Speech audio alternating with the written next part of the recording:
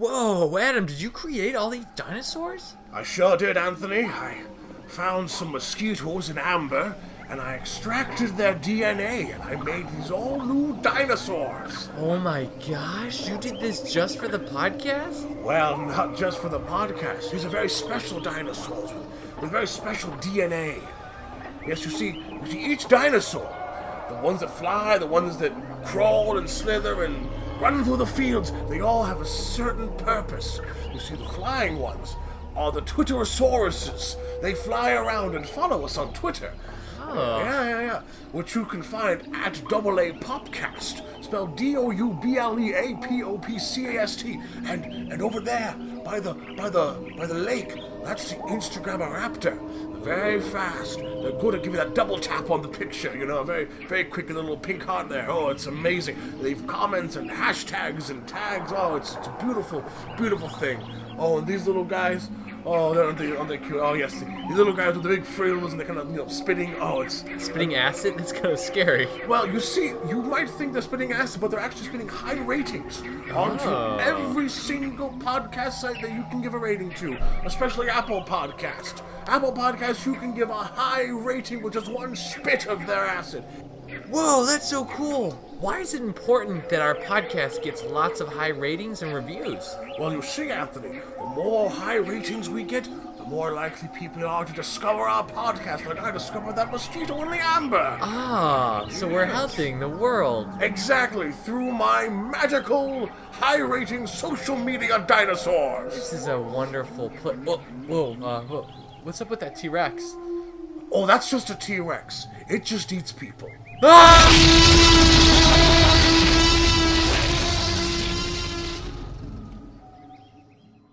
Welcome to AA Popcast. Your weekly recharge. Hey, Adam. Hey, Anthony. Tell me about your day. It has been a good day. Yeah, why's that? Yeah. Well, you see, we're just going to jump right into our weekly watches here. Let's do it. I got to see, after waiting for almost 3.5 years, I got to see Hamilton.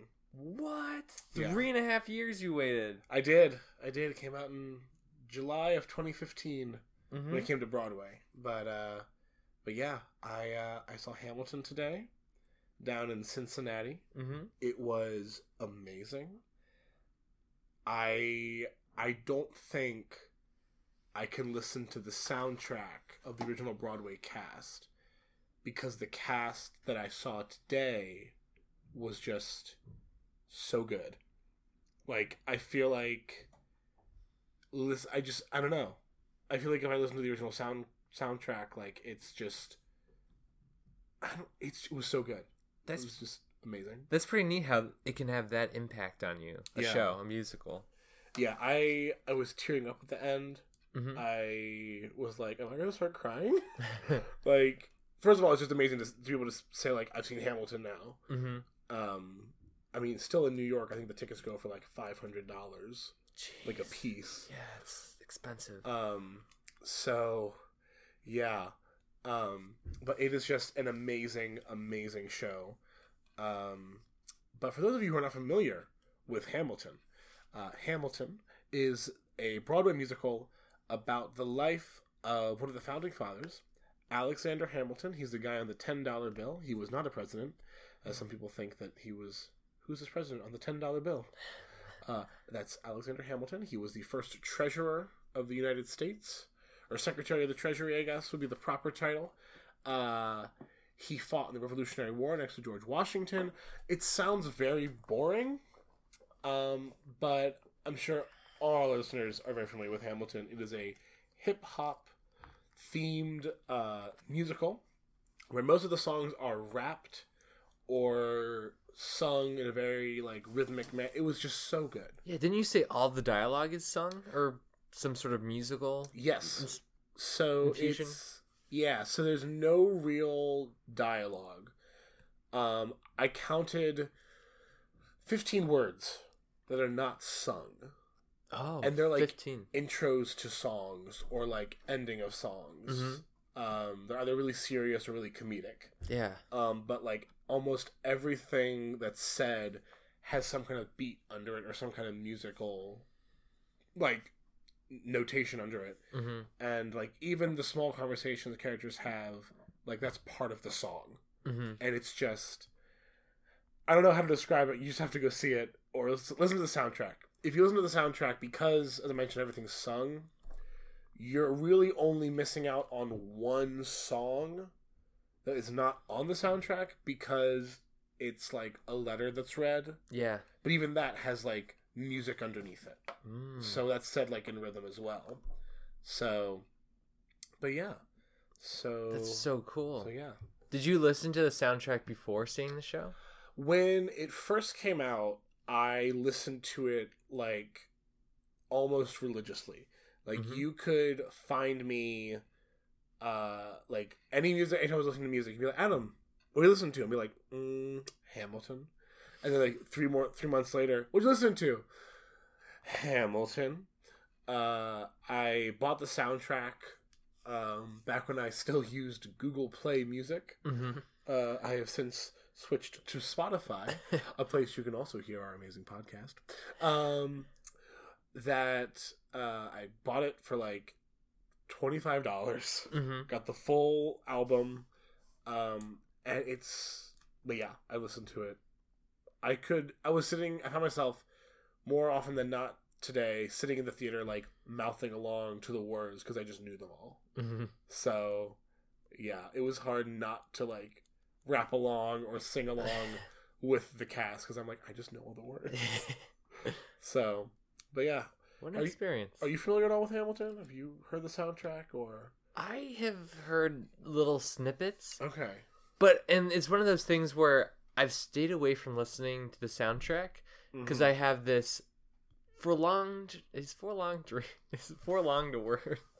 For long? Yeah. What? Forlonged? Use it in a sentence. I had this forlonged dream that I'm going to see the show. Oh, you just have a dream you're going to see the show, I think is what you're trying to get at. I'm trying to say that it's this dream that seems like it's on the that you have this far gone dream. Far gone dream? Is that what I'm looking It's for? a pipe dream. You know, it's Yeah, it's a pipe dream. It's like, I'll get there one day. Yeah, I'll Yeah. be there someday. I can go the distance. Yeah. Become a real god. Yeah. Yeah, you can go. That's not the Yeah. Those aren't, I that's put not the glad in melody. gladiator, so I think I can make it. Mm. I haven't. Anthony. It fits. I haven't listened to much of the soundtrack though. What I have, it was good. It was intriguing. Yeah. But it's one of those things where I like to know the context. So Gotcha. I haven't seen that many musicals, which I want that to change. But for example, I saw a show last year called Something Rotten. Have you ever seen that? Yes. And I started listening to the soundtrack on Spotify, and that really impacted that. You know those preset different formula things that Spotify has, where it's like what's new and. Oh, like your weekly Discover Weekly. Yeah. So my Yeah. Discover Weekly for a while was a lot of random musical songs.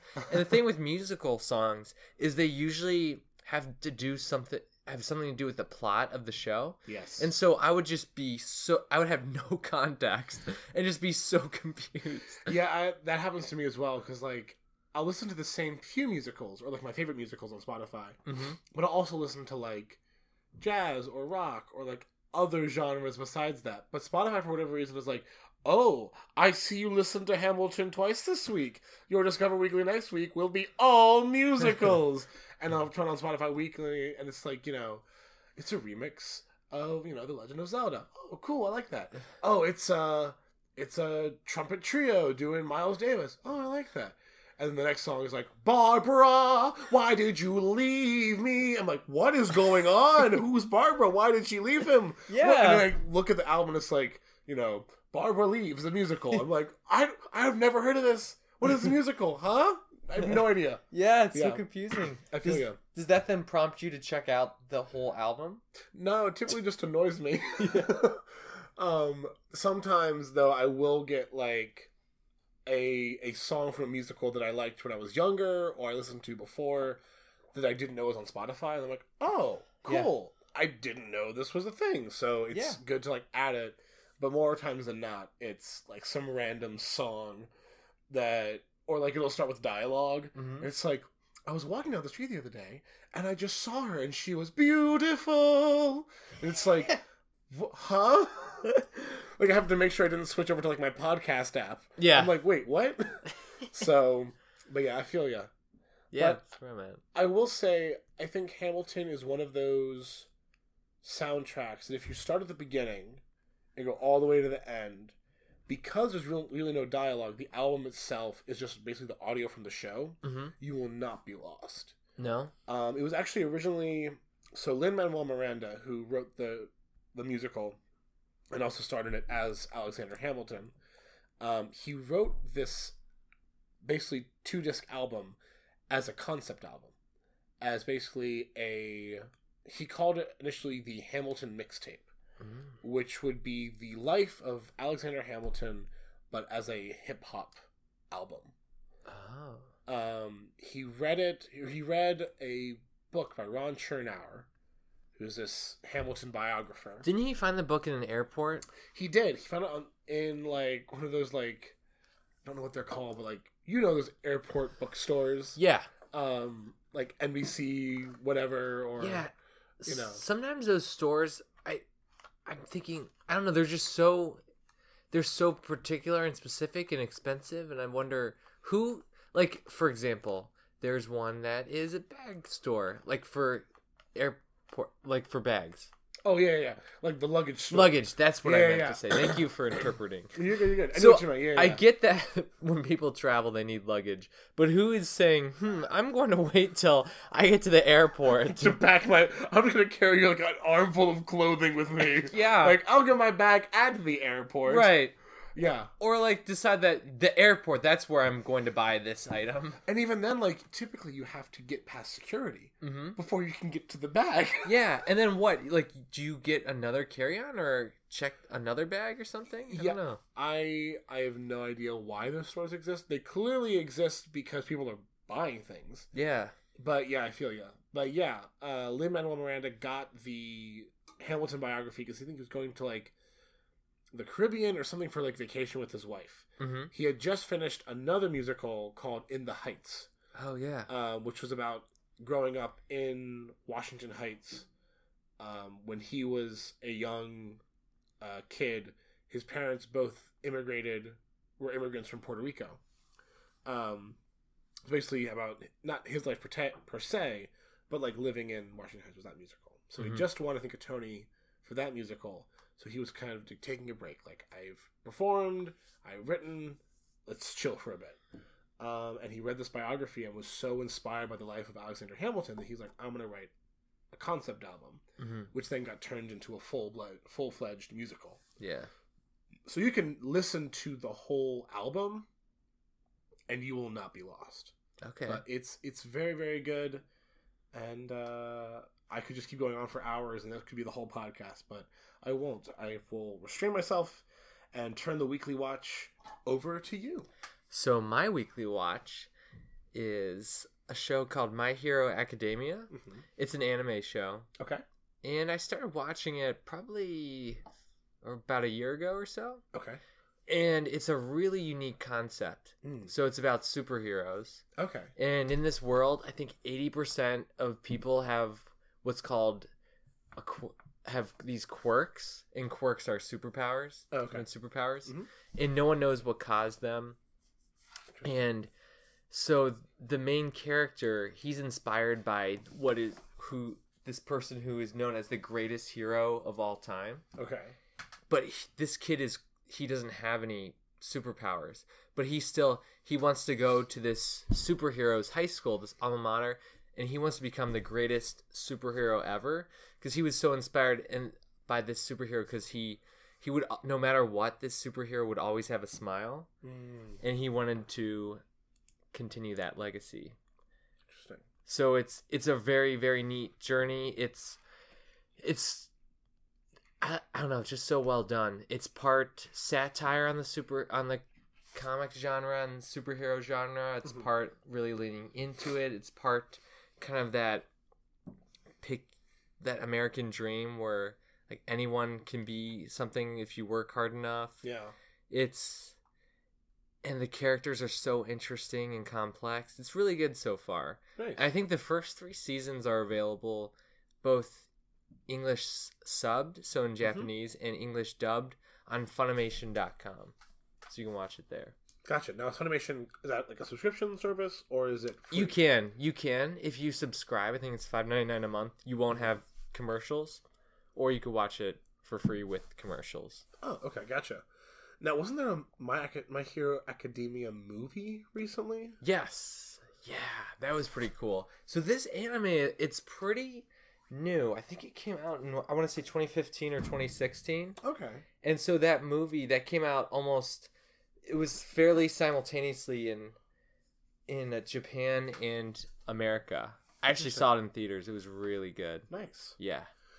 Yeah, I've seen it a lot online, on Facebook, on Twitter, people posting about it, different characters, all that. I have no clue what it's about. So the main character does not have a quirk. He does not have a superpower. But yet he's going to the superhero academy? He wants to. He wants to. Yeah. Okay. I don't want to spoil anything. Yeah, don't spoil it. So it's interesting. Okay. And there's 3 seasons, you said? Right now, yeah. Okay. I think a 4th season is coming out in sometime in the fall of this year. Gotcha. Because I guess I might be speaking. I don't know too much about anime, but I think usually new seasons, different animes will premiere or have new seasons in the spring. Okay. So like March, April. Mm-hmm. And so people were expecting this new season to come out in March, April, but I think it's actually coming out in the fall for some reason. Gotcha. Yeah. Now, it's an anime, and I'm not very familiar with anime. Now, I have to ask. Because I've heard this is a big debate. Yeah. Amongst especially the English-speaking anime community. Right.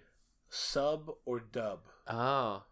Like I said, I'm not that big of an anime person. Okay. I almost exclusively watch dub. Okay. Gotcha. But you're right. I've heard that before. Because I've only watched one anime in its entirety that wasn't Pokemon or Yu-Gi-Oh! Because I don't count those. I mean, they are animes, but like they're so catered for like an American audience. I feel like that it doesn't really count as much. But I've watched One Punch Man. Oh, isn't that all the way through? One Punch Man. That's the guy who's bald. Mm-hmm. Oh, I've heard good things about that. That one also is like a satirical take on like the superhero type like a superhero archetype more so than like the comic book genre. Yeah. But that one I watched entirely subtitled. Oh yeah. I watched it in Japanese, but yet I can still like my memories when I was like thinking back on it. I don't remember them saying anything in English, but I remember like what they were saying. Oh yeah. Like I remember what the subtitle said, and the way the inflection was done in Japanese. Yeah. And it was fine. Oh, okay. I enjoyed it a lot more than watching the dub. So that was just me. I don't know. Yeah. If you'd like that, but yeah, it's that one was fun. I think some of this dub versus sub stems from these TV shows that were aired on American television channels like Cartoon Network, and because of censorships, they had to change different things. But I think now with anime reaching a wider audience and there being outlets for more mature content, this is just me talking, but I think there's less of a difference now between sub and dub. Yeah. Like the dubs are being more faithful to the original content. Yeah. There is, if you get a chance, and I would definitely say this is a like heavy R-rated anime for like language and like references. It's a very adult humor. Yeah. But it's an anime. It's on YouTube for free, called Ghost Adventures or Ghost Hunter or something like that. Where basically the plot of the anime is that there's these high schoolers who fight ghosts at their high school. Yeah. Ghosts or demons, whatever. Yeah.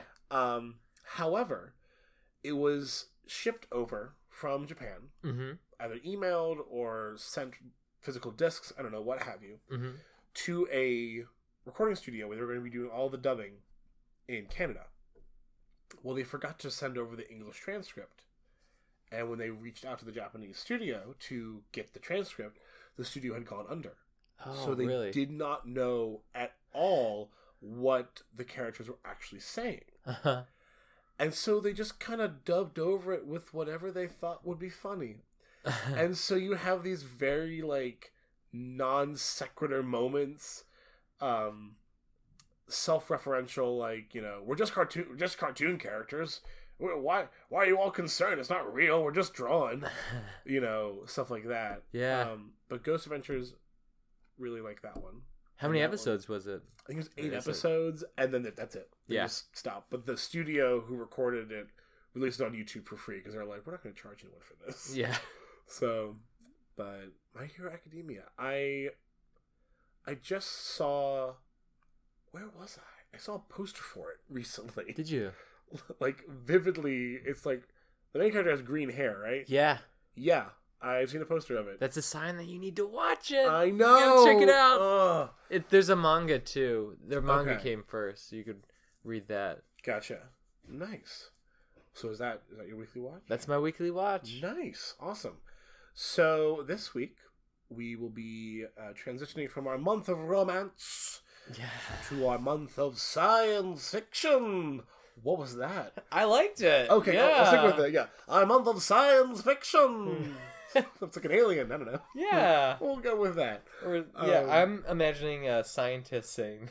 Oh, like a creepy scientist. Yeah, like, you know, with like goggles on, lab coat. Oh, for sure. Yep, gloves.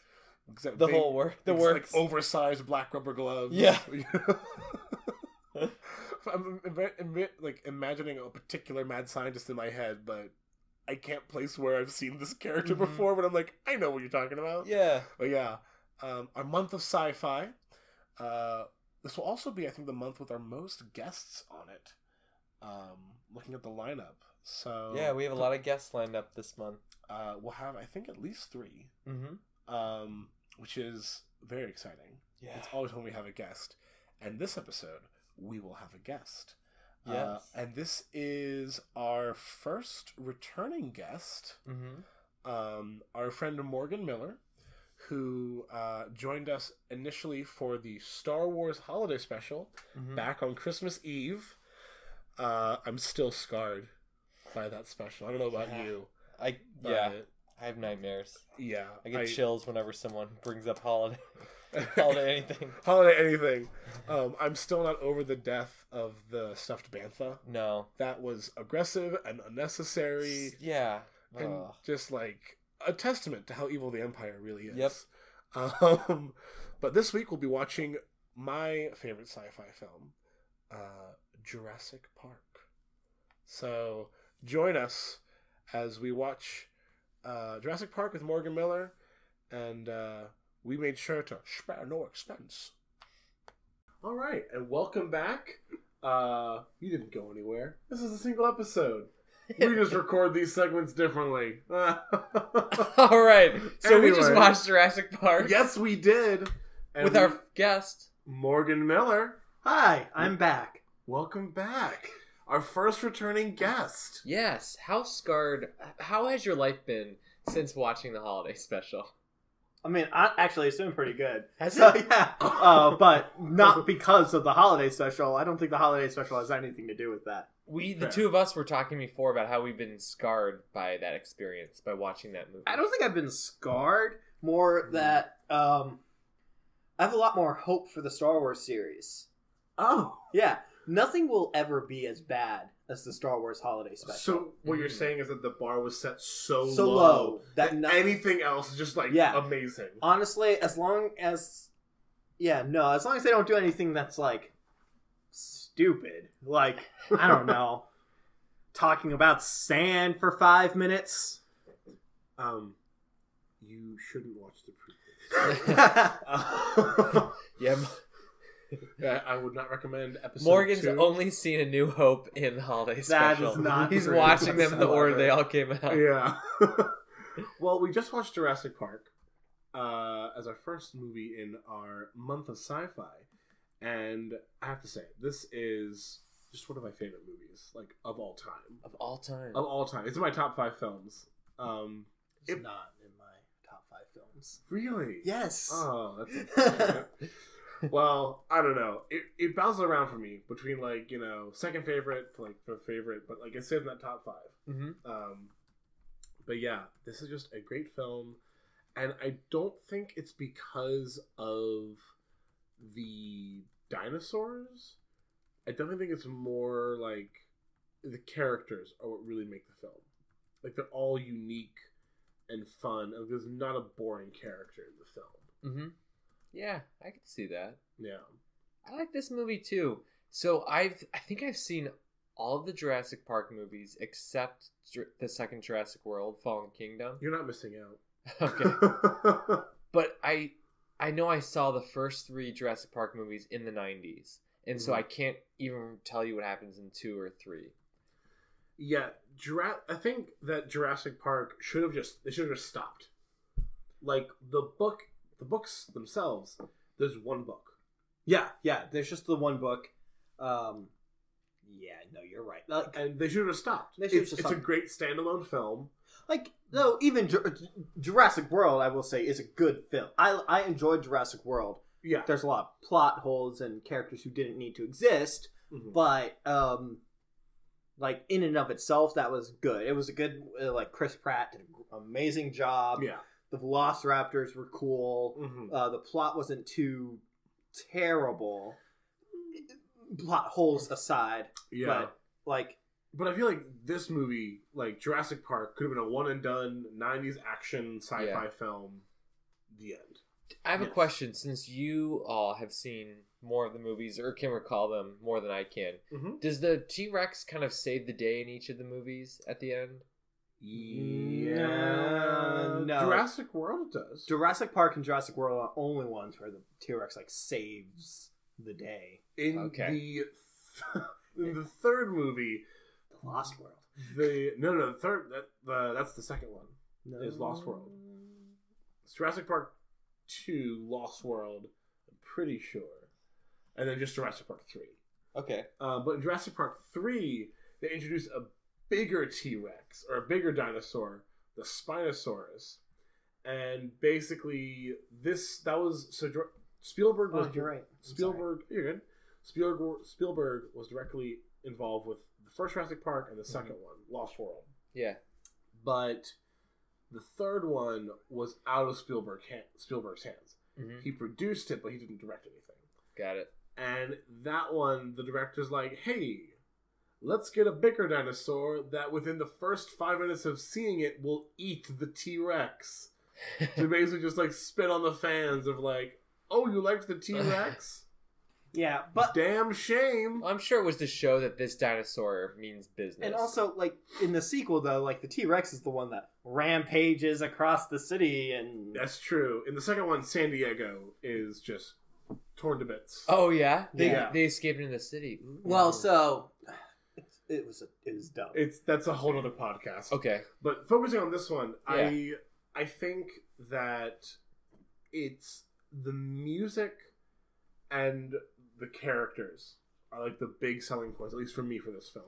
John Williams is again scoring another Spielberg film. We watched earlier this year in our month of first in January. We watched Raiders of the Lost Ark, which was another Spielberg film, and just John Williams.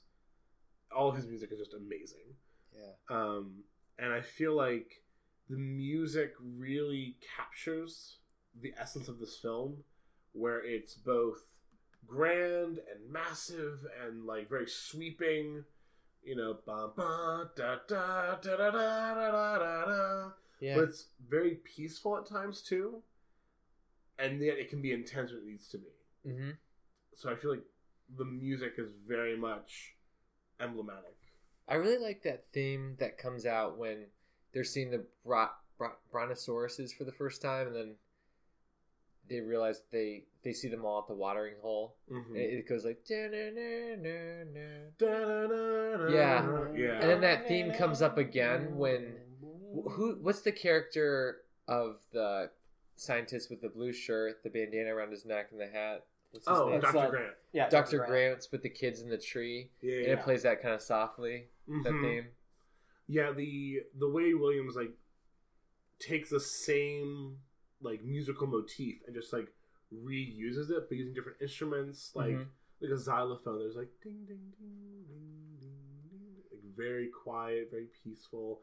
You have like the kind of misty forest in front of them with the brachiosauruses all up there. It's like wow, it's so like a breath. It's almost like for the characters, it's like they're relieved because they're not being chased by a T-Rex anymore. And for the audience, it's like we just put you through this, you know, in really intense like 10 minutes, and now we can just like all collectively get your breath and relax. Now I will say though that like without the movie, the music kind of loses its effect. And so, prefacing this, I was a music education major. I graduated. I studied music. John Williams has like great themes, but those themes are very much heavily dependent on you being able to see the visuals that go along with them. And like if you listen to Star Wars, you're going to think about the movie of Star Wars. You don't think that, oh, that's a song I'm going to listen to 100 times because it's a good piece of music. You think, this reminds me of me watching this. It's kind of like that nostalgia effect. Yeah, I definitely I remember when Jurassic World was coming out, and it was like the next, when in the age of reboots we live in, oh my gosh, another Jurassic Park movie. Everyone, was making parodies on YouTube, when Vine was still around, of, the Jurassic Park theme. There's a harmonica one or a melodica, It's really bad. But yeah, the music is definitely like iconic in this film.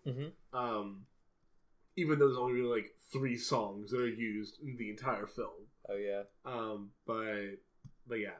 So talking about the characters, you mentioned as we were watching, Anthony, that the characters you felt were very symbolic. Could you go into that for a moment? Yeah. Well, just the colors that they're wearing. So Dr. Hammond, he's in all white. I feel like that's representing God, because there's a creation story kind of in the play here. And I noticed that Dr. Grant and Dr. Sattler are wearing blue and pink. And part of me was thinking, is this an Adam and Eve type theme they're going for? Yeah. And then Jeff Goldblum's character of Malcolm, he's wearing all black, and he's the kind of the contrarian, the person who's questioning all of Dr. Hammond. Yeah. Kind of like, if we're gonna go with this biblical allegory of like, Satan creating, or the devil, whatever, imbuing Adam and Eve with the ability to question things. Yeah. Chaos theory, like this won't work. You're right. He introduces all of that. Yeah. So, and Jurassic Park, when we first see it, we don't see the T-Rex or the Velociraptors or the Dilophosaurus or any of these, dangerous creatures. All we see is the peace. Right. And it's only after the theft of the embryos occurs does everything go bad. Yeah. So after that first sin. Because hold up. We're gonna in the first 10 minutes of the film, we see the danger of the park. Oh yeah, that guy does. Which is the only reason that the doctors are even there, because it's the doctors are there to prove the safety of the park, whereas Hammond is just oblivious to anything ever going wrong with this park until his grandchildren are involved in the danger. Which also, like, that brings up a good point, because like there's a moment in the film where they send them off on the tour. And then Hammond is inside, and he's like sitting there, and he's like he's looking really concerned. Like, like after they talk about like the storms coming in, he's like, oh man, I don't know if this is going to be good. Oh, geez. Yeah. And, like, if you, like, you're on an island, like, you don't know the weather patterns. Mm-hmm. Like, weather's liable to change pretty quick on an island. Mm-hmm. So, like, if you thought there'd be any issue, why would you send your grandchildren out? Like, do you think that after this, you know, like, hey, let's go visit Grandpa Hammond? How about no? No. Yeah. No, he almost killed us. Because like that's what I kept thinking during, like, after the T-Rex attacks and all that. Like, are the grandkids thinking like, Grandpa did this? Like, Grandpa made these things. Like, this was all Grandpa, you know? Yeah, maybe. Like, if you went to your grandparents' house and they're like, you know, Anthony Morgan, so good you're here. In this case, you have the same grandparent. Mm-hmm. Okay. Your brothers now. You know, bro. So No. like, you know, Noogie. you go to Oh, well, no. Yeah, that doesn't work. You go to your grandparents' You're 6'4". house and you know, they're like, come visit my animal enclosure, and you walk in and like a lion leaps out and you leave. You're not going to be like, I don't blame you, Grandma or Grandpa, I blame the lion. Like, no, they put you in there with the lion. Yeah, they said everything would be safe. You're Exactly. Right. You're right. Like, oof. I think Jurassic Park gets shut down though at this point. Yeah. Which I know this is a podcast about Jurassic Park, but you mentioned Jurassic World. We brought it up several times. There is a moment in Jurassic World that I couldn't help but think about this entire time during this movie, where I forget the character's name, but he's in New Girl. He's also in. Oh yeah. Oh, I know who you're thinking about. Yeah. He's like one of the something tech... Johnson, or he plays Nick in New Oh, Girl. yeah. Flip. Isn't it Johnson, or isn't his last name Johnson or something? We'll figure it out. Jake Johnson. Jake Johnson. Yeah. Jake Johnson. Yeah. Johnson. So Jake Johnson mentions he's wearing like a Jurassic Park T-shirt, Yeah. and Bryce Dallas Howard's character is like, "You shouldn't be wearing that. Like, where'd you get that? You know, all those were discontinued." He's like, "I got it on eBay. Some guy found it in a warehouse somewhere." And she's like, "You know what happened there, right?" And he's like, "Yeah, but they only had like 10 dinosaurs, and it was amazing. And like that's all you needed to make it cool." And I'm like, how do you know about this place? You know, like, how did you know how cool it was when the first test run was a horrendous failure? Which just like it's a whole mess. But like I'm thinking about this entire time, like, how did you know that it was so cool if you never saw it and like it never saw the light of day? Yeah. Because I can't imagine. Because I know in the books, well, the books are a lot darker. Are they? Or the book is a lot darker. Have you read it? I've not read it, but I've seen like videos comparing this movie to The book. Okay. And in some of the videos I've seen, like, first of all, the lawyer does not get eaten in the No. books. Hammond actually gets eaten. Oh. Hammond is eaten by velociraptors in the book during the attack at the complex. Yeah. In the book, they actually mention that the lawyer has to get this check done quick because he has to get home for his niece's like birthday. So imagining that plot point is still in the movie, like, hey, where's Uncle Gennaro? Oh, he got eaten by a T-Rex. Oh, Yeah. okay. All the premises behind all of the movies in Jurassic Park are ridiculous in terms of like the family ties and why things are connected, and it's like they try too hard to make everything connected. And Like Ellie and Dr. Grant are dating, and the grandkids show up for what seems like no reason. Like Hammond never says like, "Oh, also my grandkids will be here to test out the park." yeah, He's just like, "Oh, they're here." Huh? What? Was it your weekend to watch them or something? You know, like, just... Well, he had heard that Dr. Grant needed some growth, some growth character with development. kids, yeah. to be won over by Yeah. kids. He's like, on behalf of your character development, Dr. Grant. Yeah, it's which also just John Hammond. We're gonna shift here into the characters a bit. John Hammond is just one of my favorite characters. Yeah. Like in cinema. Speaking of which, so you were involved in a sketch about a scene from Jurassic Park. I was. You played Hammond. I did. Character. So in my undergrad, in this theater club that I was a part of, we had this event that was called Scene Night. Basically, anyone could sign up and perform a scene from a movie, a play, musical, what have you. And a friend of mine really wanted to do this dinner scene or I guess lunch scene that occurs in this film, where Hammond's explaining like we're gonna have all sorts of fun stuff at the park. It's gonna be it's the park's for everyone. And the lawyer's like, yeah, I mean, we'll have to charge a high amount. We'll have a coupon day or something like that. And I got to play Hammond, and that was really, really fun. We all put our own spin on it. I didn't do a Richard Attenborough impersonation or David Attenborough impersonation. Yeah, I did not know. But just you really got to milk that. Spad no expense.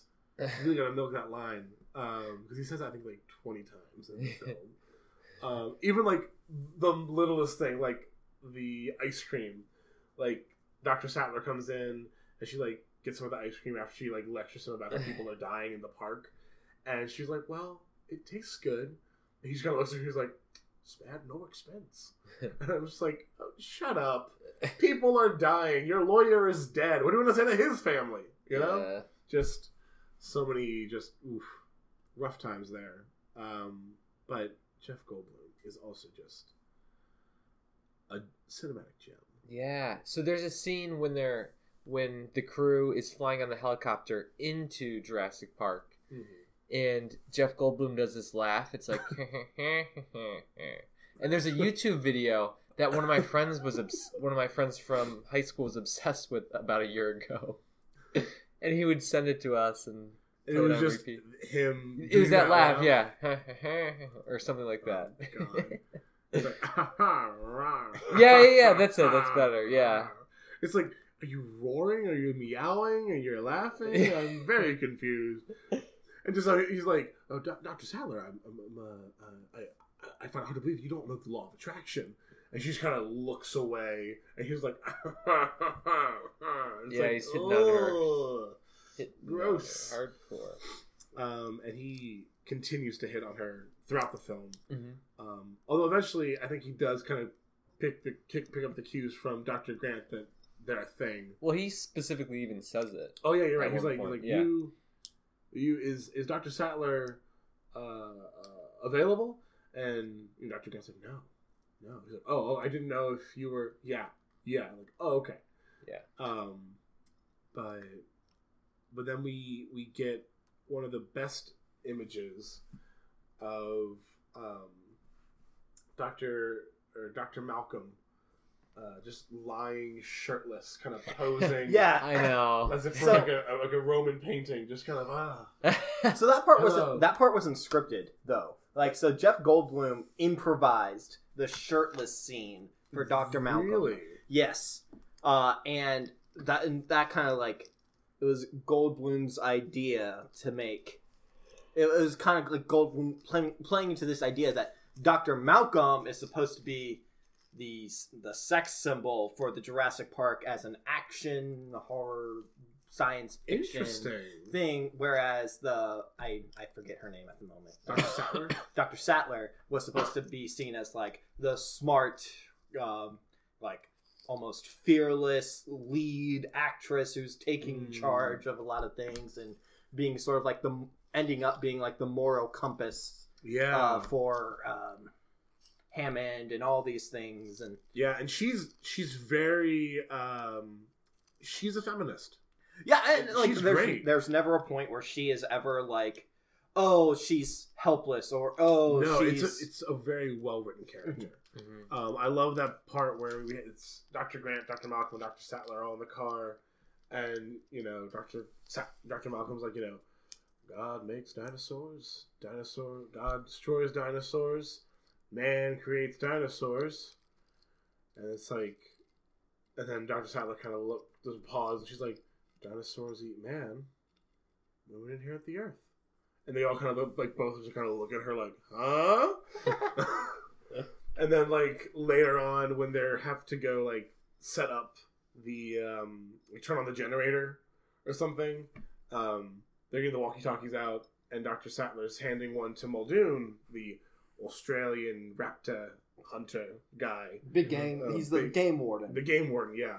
And Hammond's like, "Oh, I think I should go because And she just is like, "When I come back, we'll talk about sexism in survival situations." There's like these great one-liners and again, just an amazingly well-written character. Let's talk about gun safety in Jurassic Park. Yeah, you really made a point. Yes. So I would like to point out that in this movie, in 1993, one person has the key to the gun safe, which is kept in a secure location that is not at all accessible by any other person in the park except for people who work there. The game warden is the only person with this key, it seems, in which when he opens it, he takes out the shotgun, takes enough ammo for maybe 6 shots, then closes the case and locks it. Despite the fact that this is a survival situation, they probably could have used more guns. Probably. That is like the safest way I could ever think of in 1993 for guns to be used. Yeah. It definitely is, it's, like, spared no expense, no protocol not followed. Yeah. Yeah. Just, yeah, Except for Wayne Knight. Except for Wayne Knight, Dennis Nedry, who is... I can't tell if he's a bad guy or if he's just an idiot. Oh, he's a scumbag. He's a bad guy. Okay. Yeah, no, he's a bad guy. He has on his computer. It's like his background is a skin. It's a pinup. It's a pinup girl. Pinup girl. He makes that one person who, when we see him meeting with that person who works for the other company, Biogen or something. Biosyn, who gives him the can of Barbasol to then steal. Yeah.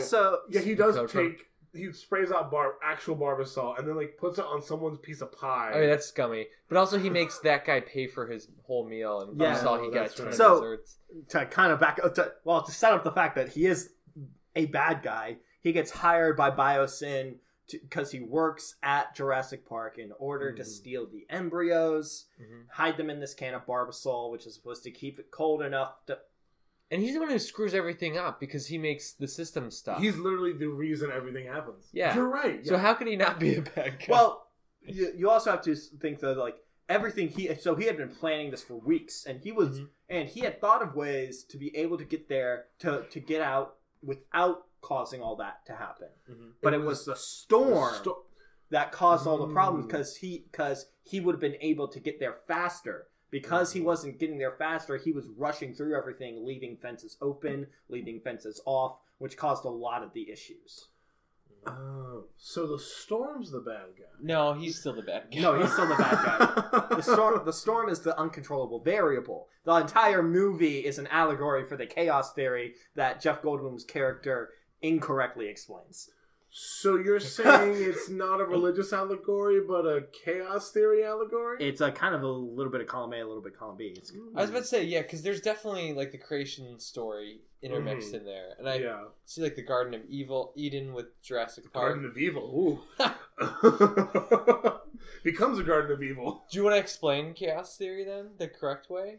I mean, so it's kind of the way I understand it. He had the basic idea of it, but how he was trying to explain it in the movie was kind of messed up. So the way he explains it in the movie is you hold out your hand and you take a drop of water and you put it on the back of your hand and you try to predict which way it's going to go.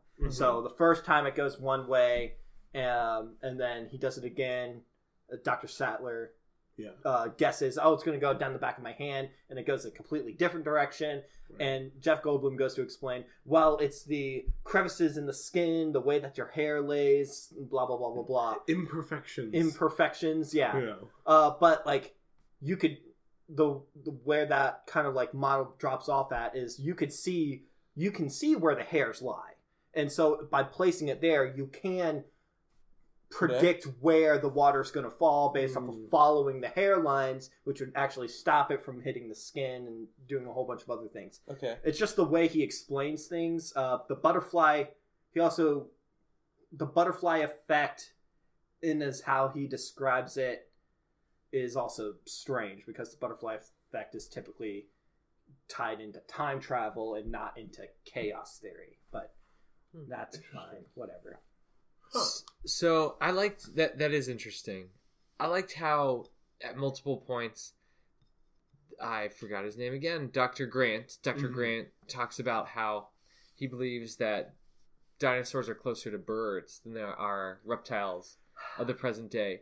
And I remember in high school, my biology teacher, he was so into dinosaurs, and he gave this presentation at our local natural science museum. It was on a Friday night, and he gave extra credit to anyone who attended that session, wrote a paper on it, and turned it in. So I went, and it was cool. Were you the only one? No. Okay, good. It was me and my good friend who were in that class together. I think that was it. Oh, no. But I needed the extra points. So they were talking about how they were using, I think it was turkeys or chickens, to figure out how Tyrannosaurus Rexes would walk. And somehow they talked about how they figured out why they would walk like chickens, and it was really neat. And so they created this simulation where it made a T-Rex walk. Huh. So how does it walk? Very chicken-like. Interesting. Yeah, it was just cool because that.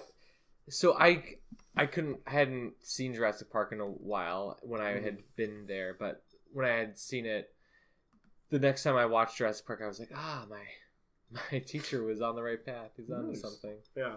And I like that whole idea, because at the very end, you see that seagull or that bird that's flying. There's a shot of that bird while they're on the helicopter leaving. Yeah. I think that's kind of representative of, yes, this is how things should be. This is where evolution has taken us. Like, we're safe now. There's don't beauty. Need to bring dinosaurs back. Right. There's beauty in like just seeing how things have progressed now. And... Yeah. And I don't know what it is with Michael Crichton, the author of this book, and also he had some input on the screenplay. Did he? I believe so. His name popped up in the credits several times.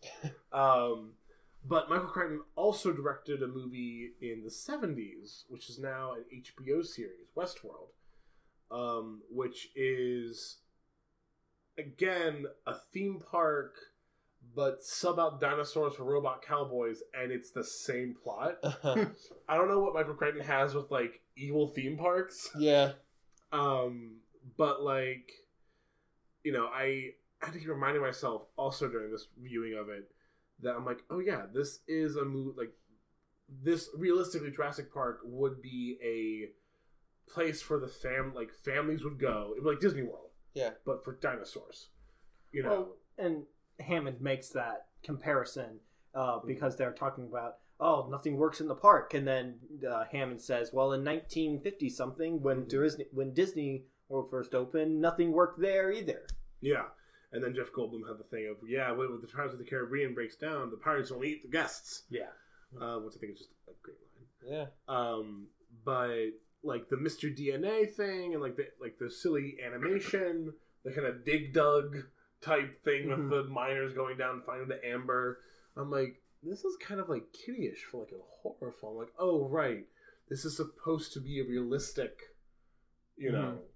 amusement park. Well, I like that dichotomy, like the whimsy and the just joy of seeing these creatures, and it's just fun for the first half, and then the second half hits, and it's like, oh, the real darkness sets in. Yeah, it's like you can't bring back just the good. You want to bring back the bad too. Everything, yeah. Yeah. And that's what I don't get, is it's like, you can bring back T-Rex, okay. But like, at the same time, bringing back the Triceratops itself is like a feat. And that's like amazing and just, astounding unto itself. Mm-hmm. I believe in the books they all have to sign NDAs when they get to the island, so that they don't tell anyone what they saw. Also, in the book, the ending is very different, where they basically are like, so the Costa Rican government, because this takes place off the coast of Costa Rica, the Costa Rican government basically has had issues where hospitals on the coast, one of them was attacked by a velociraptor that somehow got off the island, either swam or hit on a boat or something, and got loose in a hospital. They were able to kill it, and they're like, we think this came from Jurassic Park, but we're not. Wait, they're not sure. They're like, let's figure out. There's a lot of companies that are bringing dinosaurs back to life. It's the in thing. Well, there's two. Well, there's two, Biosyn and InGen. Gen, So they're like, we think it came from Jurassic Park. At the end of the book, the Costa Rican government basically takes Dr. Sattler, Dr. Grant, and Dr. Malcolm hostage, and they're like, you're going to work for us to make sure we kill all these dinosaurs. And I believe the book ends with the whole park being carpet bombed by nukes, destroying all the dinosaurs. Wow. I like the movie ending better, where it's just we're just gonna let them be. Yeah, we made them. We shouldn't have done that, but we're not going to. Well, even later on in other later films, the ending is the Costa Rican government works with InGen to make a nature preserve. Yeah, and it's strange. Even and then so we have Isla Nublar is the name of the island. Yeah, this is the first park, because we learn in the second movie that there's a second site, Isla Sorna, and then the third movie also takes place on Isla Sorna, and the third movie is just ooh. Well, there's also technically two other islands, one in Europe and one near Japan. They never get opened. Wait, what? There are two other islands that are in Europe and in Japan, but after, if Isla Nublar was going to work, they were then going to transfer some of the dinosaurs to those locations and open up a Jurassic Park worldwide. Really? Yeah, Hammond had already purchased the islands. Where did you learn this? I learned it on the Wikipedia page. Fair enough. Wow. Which I just read. I did not do research before going into this. It's all good. It's all good. But yeah. I think if there was one part of this film that you would say is can't stand it. If the movie would be better if this was not in the film, what would that be for you all? Because for me at least, it's the kids. Oh, If there were no kids, okay, we all agree it's the kids. It's the kids. I'm all for having child actors. I mean, we know kids can be good actors. I mean, look at Stranger Things. Yeah. That's a great series, and it's mostly kids doing the acting. Yeah. But this one, there's no reason for them to be there. It's never explained why they're there, except for the point that they are Hammond's grandkids. Yeah. And they're only useful in that at the very end of the film, I forget their names too. I know Tim and his sister, the little girl. His sister, who is his older sister. The hacker. The hacker. She hacks into the system and brings power back to the visitor center, and that is her contribution to the film. But they argue earlier on in the film before that scene where she hacks into the mainframe or whatever, that after being sneezed on by a dinosaur, Tim's and now she's gonna hide in her room and never come out and just play her computer games. Lex, that's right. And then she's like, I prefer to be called a hacker. That's what I said. You play computer games. She's like, no, I'm a hacker. I'm like, what did people in the 90s think hackers did? It's we've infiltrated the Pentagon mainframe to play Pong. Boop, boop, boop. What do hackers do? And they're just oh, it's just computer games. No, I'm a hacker. Yeah. But yeah, okay, so we all agree the kids are the worst part. Definitely. I think it's just so cool, the idea of the dinosaurs. So no, it's called Jurassic Park, but not all the dinosaurs featured in the park were from the Jurassic period. That's true. Absolutely. And Yes. isn't that so neat to think that there were so many different periods? The Cretaceous period, Cretaceous. The crustacean period. Oh, jeez. Cretaceous. According to the Jurassic. website I'm looking at right now, the Precambrian, the Cambrian, the Ordovician, the Silurian, the Devonian, the Carboniferous, Permian. There's so many. Triassic, Yeah. Jurassic. So dinosaurs were a part of the Earth, and they went through so many different generations, and it's just Like insane. eras. And millions of years were set between this. It's just. Oh, I mean, if I remember reading somewhere that if you thought of all the time on the Earth as a clock, like humans came in at like the last minute before midnight. Oh yeah. Like that's how new humans are. And like maybe millions of years down the road, if our Earth is still here, there'll be another movie industry or some entertainment industry where someone writes a book or a movie, you know, Human Park, and there's just people running around like punching things. Just a bunch of like, just naked people just running around. Well, that's like, it makes me in awe of just the history of the world and how different it was and how long it's been around and the creatures that inhabited it. Well, that's even part of what like Jeff Goldblum brings out this. He's, you know, because Hanno tries to defend Jurassic Park at the dinner by saying, you know, what if I brought back condors, which are like a bird on the verge of extinction? And you know, Jeff Goldblum's like, no, this isn't some animal Deforestation that we did, Yeah. that we, you know, ousted. This was nature. You know, they had their chance. Yeah. And you put it there, like millions and millions of years, they had their chance. And Well, they ruled the Earth for lifetimes. Yeah, you're right. Yeah. They were on the. And so then Jeff Goldblum's, you know, like, you know, nature said, nope, you're done. You know, your time's over. Right. Bring in the mammals. Well, so, and we, like, so early on in the film, Dr. Grant, like you said earlier, talks about how birds are probably descended from dinosaurs. And, well, there's the idea, he brings up the idea of the, like, think of birds of prey, raptors. It's even in the name, Velociraptor. Well, besides everything wrong with that statement, yeah, like even looking at the scientific classification, like the only thing that's connecting them is the fact that they're in the same phylum. Which, if you don't know your biology, I don't. It's kingdom, phylum, class, order, family, genus, species is the order in which you do scientific classification. I only know that because I took AP Environmental Science that I did because of biology class. It was stupid. Wait, I want to hear more about this chain. And you did biology class because because of the public school system. Anthony. Okay, the public school system, and you went to the public So school why does system. the public school system exist? The public school system exists in order to. We're good. You're gonna edit that out. I might. I think we should, yeah. I'm gonna edit that out. Yeah, when I'm gonna leave this in, people will think, "What did we edit out?" That's fine. I don't care about that. But but so is there? So they have their phylum is connected, the Chordata, which just means basically you had a backbone, basically. Oh, gotcha.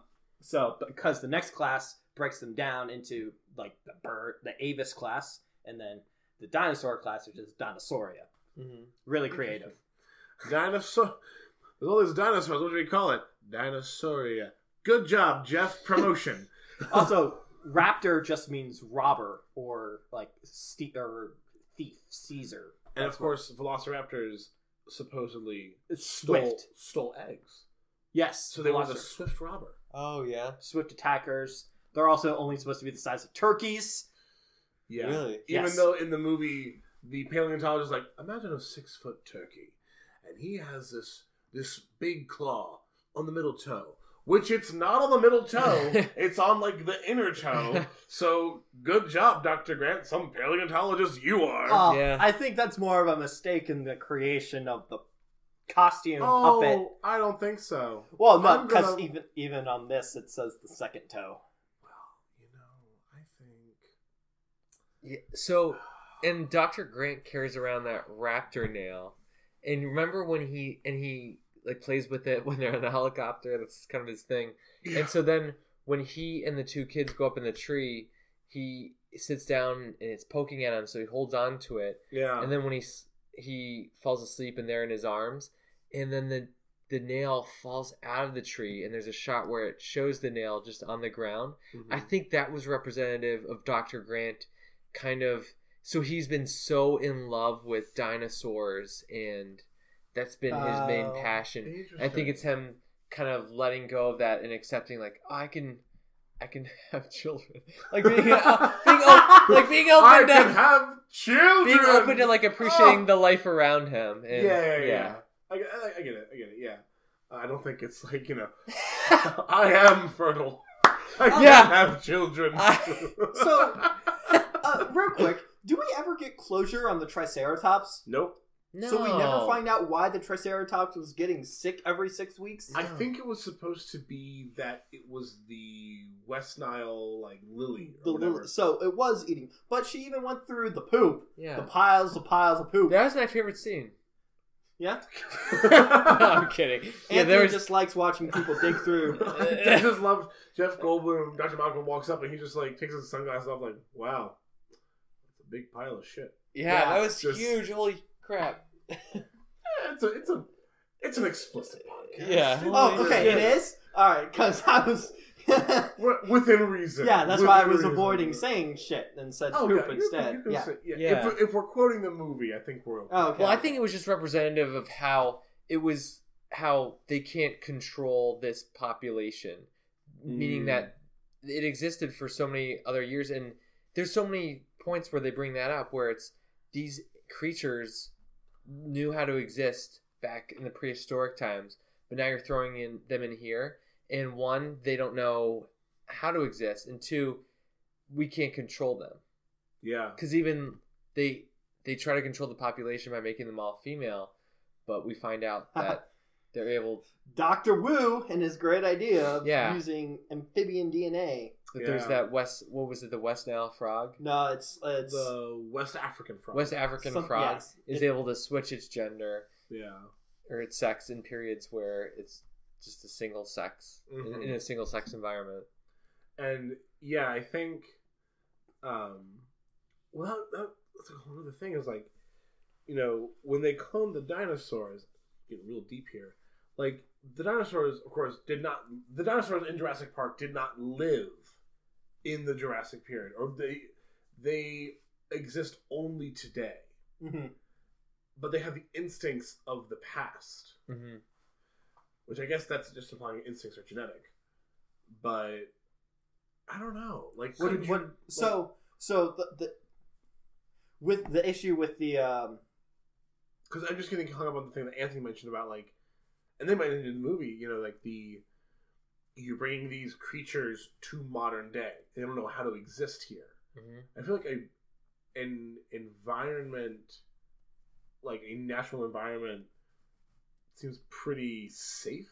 But the nature has changed. Like she even talks about how they brought in those plants. Oh, you're right. Some of she says you think they're most of them are toxic, but you think they're pretty, so you keep them around. Right, and she's a something botanist? Paleobotanist, yeah. So she knows plants. But yeah, that's a good point. And Hammond is like, his whole thing is just, I want to impress people. I want to make it real. Yeah. You know, he mentions how when he first started off, he had like a flea circus, which was all motorized. But he's like, you know, I want to see the joy in kids' faces and like the wonder and awe in adults' faces. Like, I want to see that. I want to make this something that no one else has ever done before. You know? And I feel like it's such a grand idea, but like, I feel like once you announce to the whole world that like dinosaurs exist again, like dinosaurs are no longer that wonder. They're just like, we brought them back. Cool. But think about this: like when you go to the zoo, how do you act? How do you react to seeing the animals and things like that? We know these animals exist, but yet when I go to the zoo, I know that my favorite thing is going to be to see the monkeys.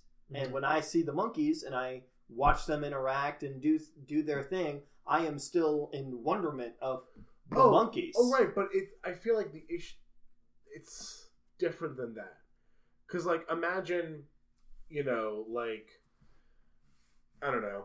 It'd be like if you made a drink that, or like there was like a pill or like a device that would allow people to fly just by themselves.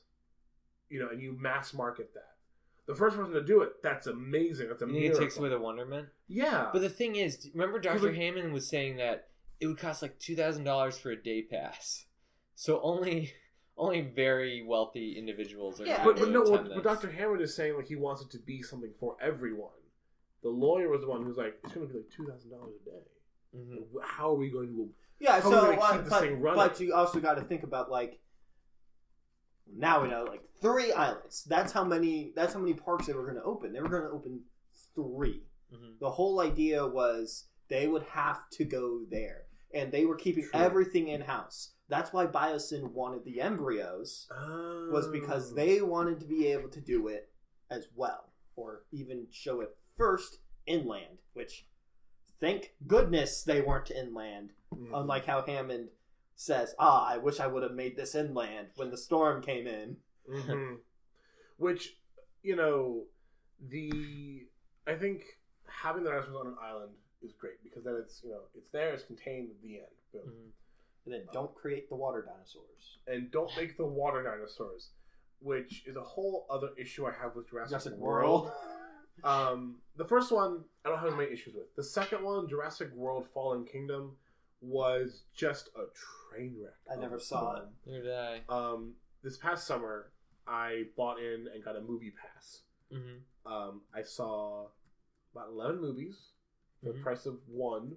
Nice. So Movie Pass paid for itself for that one summer. I love Movie Pass. More than paid for itself. Yeah. I saw Ant-Man and the Wasp with it, Solo, Ocean's 8, all the past summer movies. But I saw Jurassic World Fallen Kingdom. And there's actually a point at the very end of the film. Spoilers if you haven't seen Jurassic World Fallen Kingdom.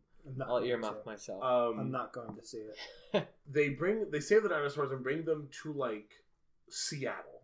Mm-hmm. Like a mansion outside of Seattle. Yeah.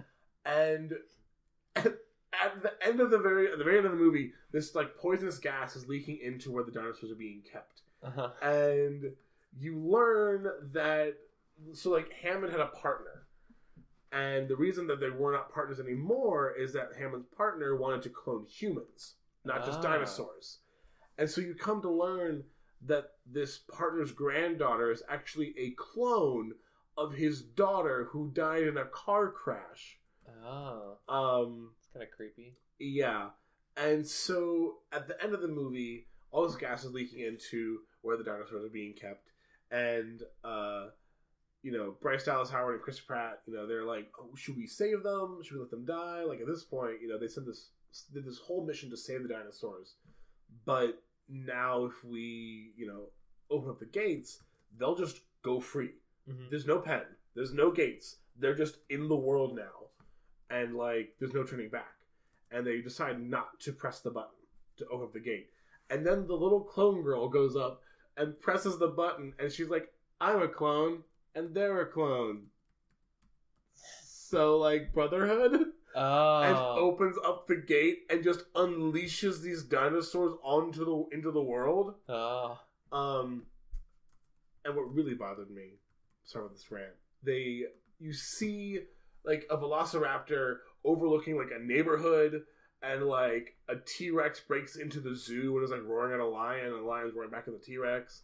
Uh-huh. And like the big water, like the Mosasaurus or whatever, like the big like sea monster dinosaur is like eating surfers.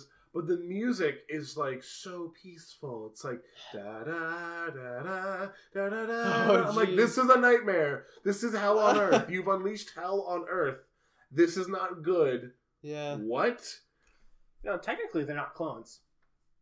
The dinosaurs.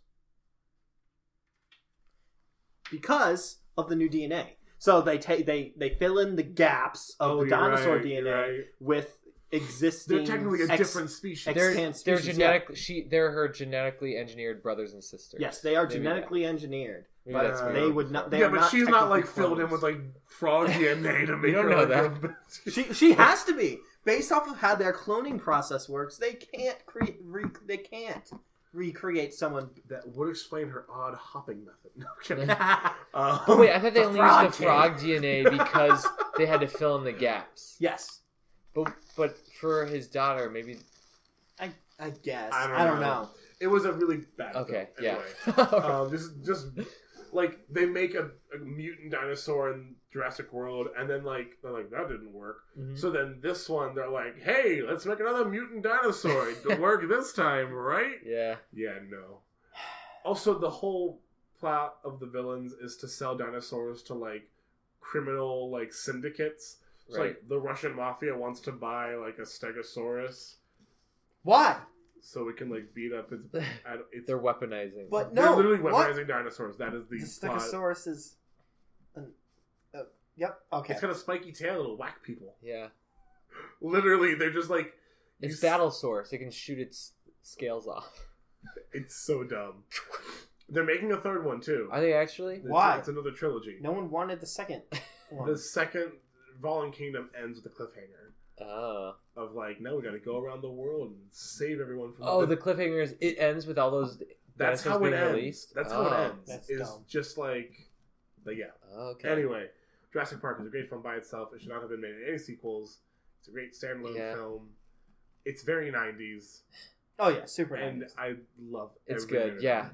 I like the cars in it too. Yeah, like The branding. I've seen around here. Every now and then, I'll see a Jurassic Park Jeep. Like someone in this area. Oh yeah. owns They a live. Jurassic Park. I know where. Yes, I've seen it. I've seen it parked on their property. They live nearby.